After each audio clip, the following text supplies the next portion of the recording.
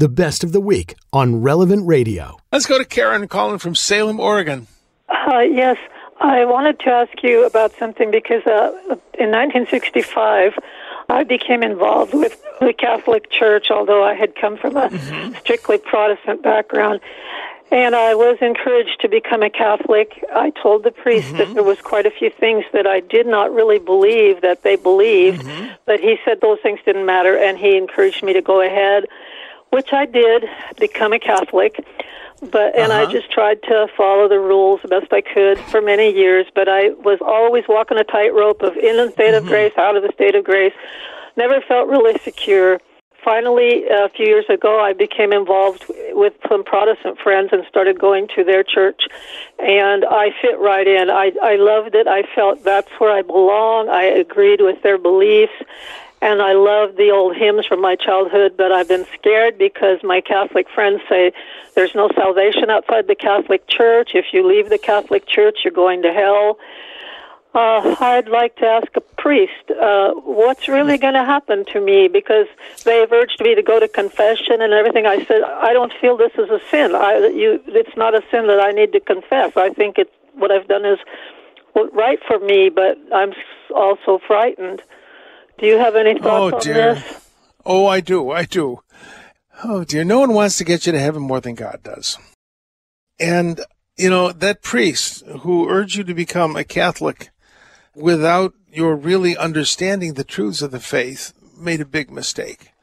I would urge you to return to what Catholics call a state of grace and to confession, because I don't know which flavor of Protestant you become, probably a non-denominational Protestant, but I've shared this experience before. I remember talking to the head of a very important religious institute in Chicago, and talked about altar calls, that in the Catholic Church, occasionally we do altar calls. In fact, his communion is supposed to be an altar call. Every time you come up to the communion rail, you're giving your life to Christ.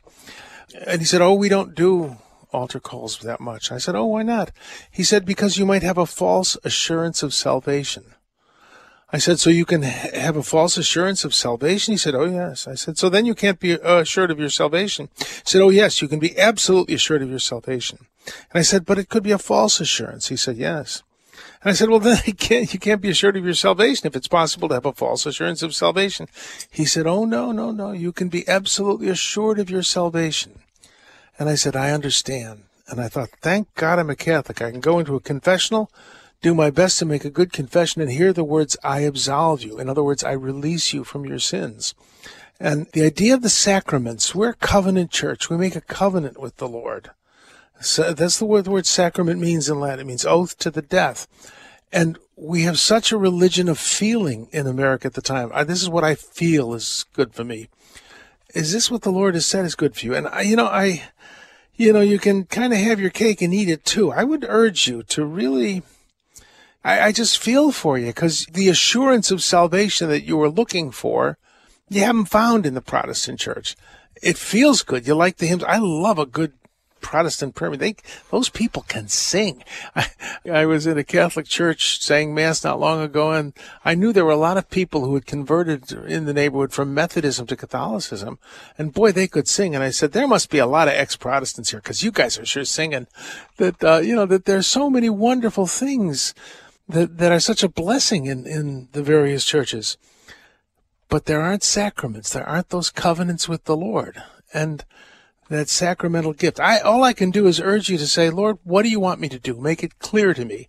What do you want me to do? Not where I'm going to feel good, not where I'm going to feel your presence, but where I'm going to genuinely enter into your presence. All you can do is pray, and the Lord wants to get you to heaven, and I suspect that you love the Lord. God looks at the sincerity of your heart. But on the other hand, you got to ask the question, Lord, what do you want? What do you want?